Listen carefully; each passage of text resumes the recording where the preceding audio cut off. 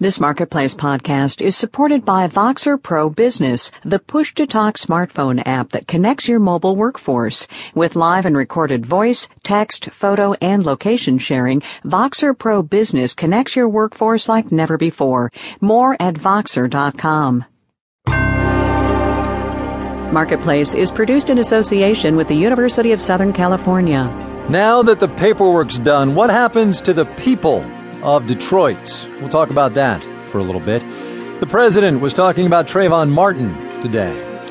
And it's another weekend at the American box office. From American Public Media, this is Marketplace.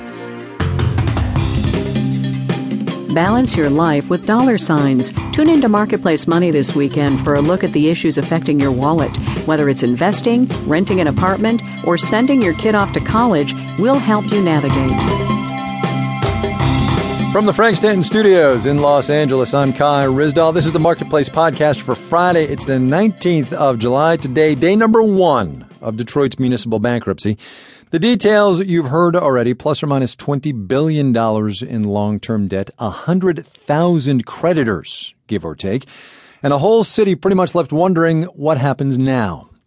About 6 months or so ago, a reporter named Charlie LaDuff wrote a book about the people of Detroit, about what's happened to them over that city's decades of economic decline.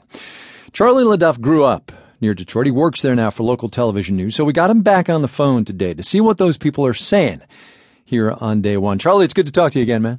Good to talk to you. I wish it was a better day, Kai. I do, too. Listen, you've been out and about talking to people. What's the mood?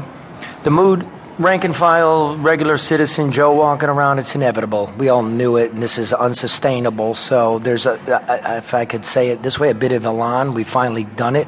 But if you're a retiree from the municipality, you're a cop, you're a fireman, anybody earning a pension now, you're screwed. Do you think people have a sense of how this might end? You know, one of the things we were talking about around here yesterday was this could take years, but what does Detroit look like on the other side? How does it look on the other end? Well, we have a clean balance sheet. We have water. We have trade with Canada. We have car companies that the United States taxpayer bailed out in their bankruptcy. So hopefully we'll be in a good position. Now, everybody knows that we're the test case. When we had you on back in February to talk about your book, one of the things you stressed to me heatedly, I think it's fair to say, was that we on the outside tend to forget that Detroit is about people. We talk about car companies and we talk about industrial infrastructure, but we forget the people. Do you have a sense that you're still forgotten? No, hello, I'm talking to you. You got to remember this.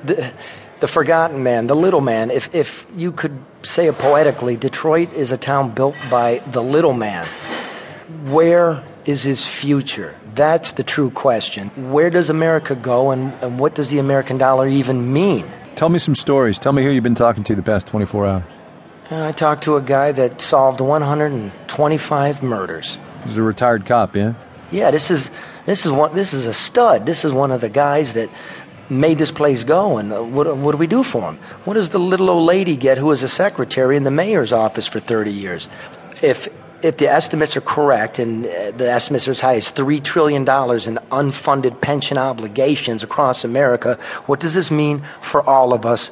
I know you and I know all the rest are going to be watching very closely. One of the things about Detroit that people always mention is the population loss. You know, a million people have left, plus or minus, in the last 50 years. And I wonder whether you think this is going to make more people leave, just throw up their hands and say, you know what, I love this city and it's a part of me, but I can't do it anymore. I got to go. As the governor said today, maybe, maybe not. Let me say this. 99 and a half years ago, Henry Ford announced the $5 a day job. In less than 100 years, we've come full circle.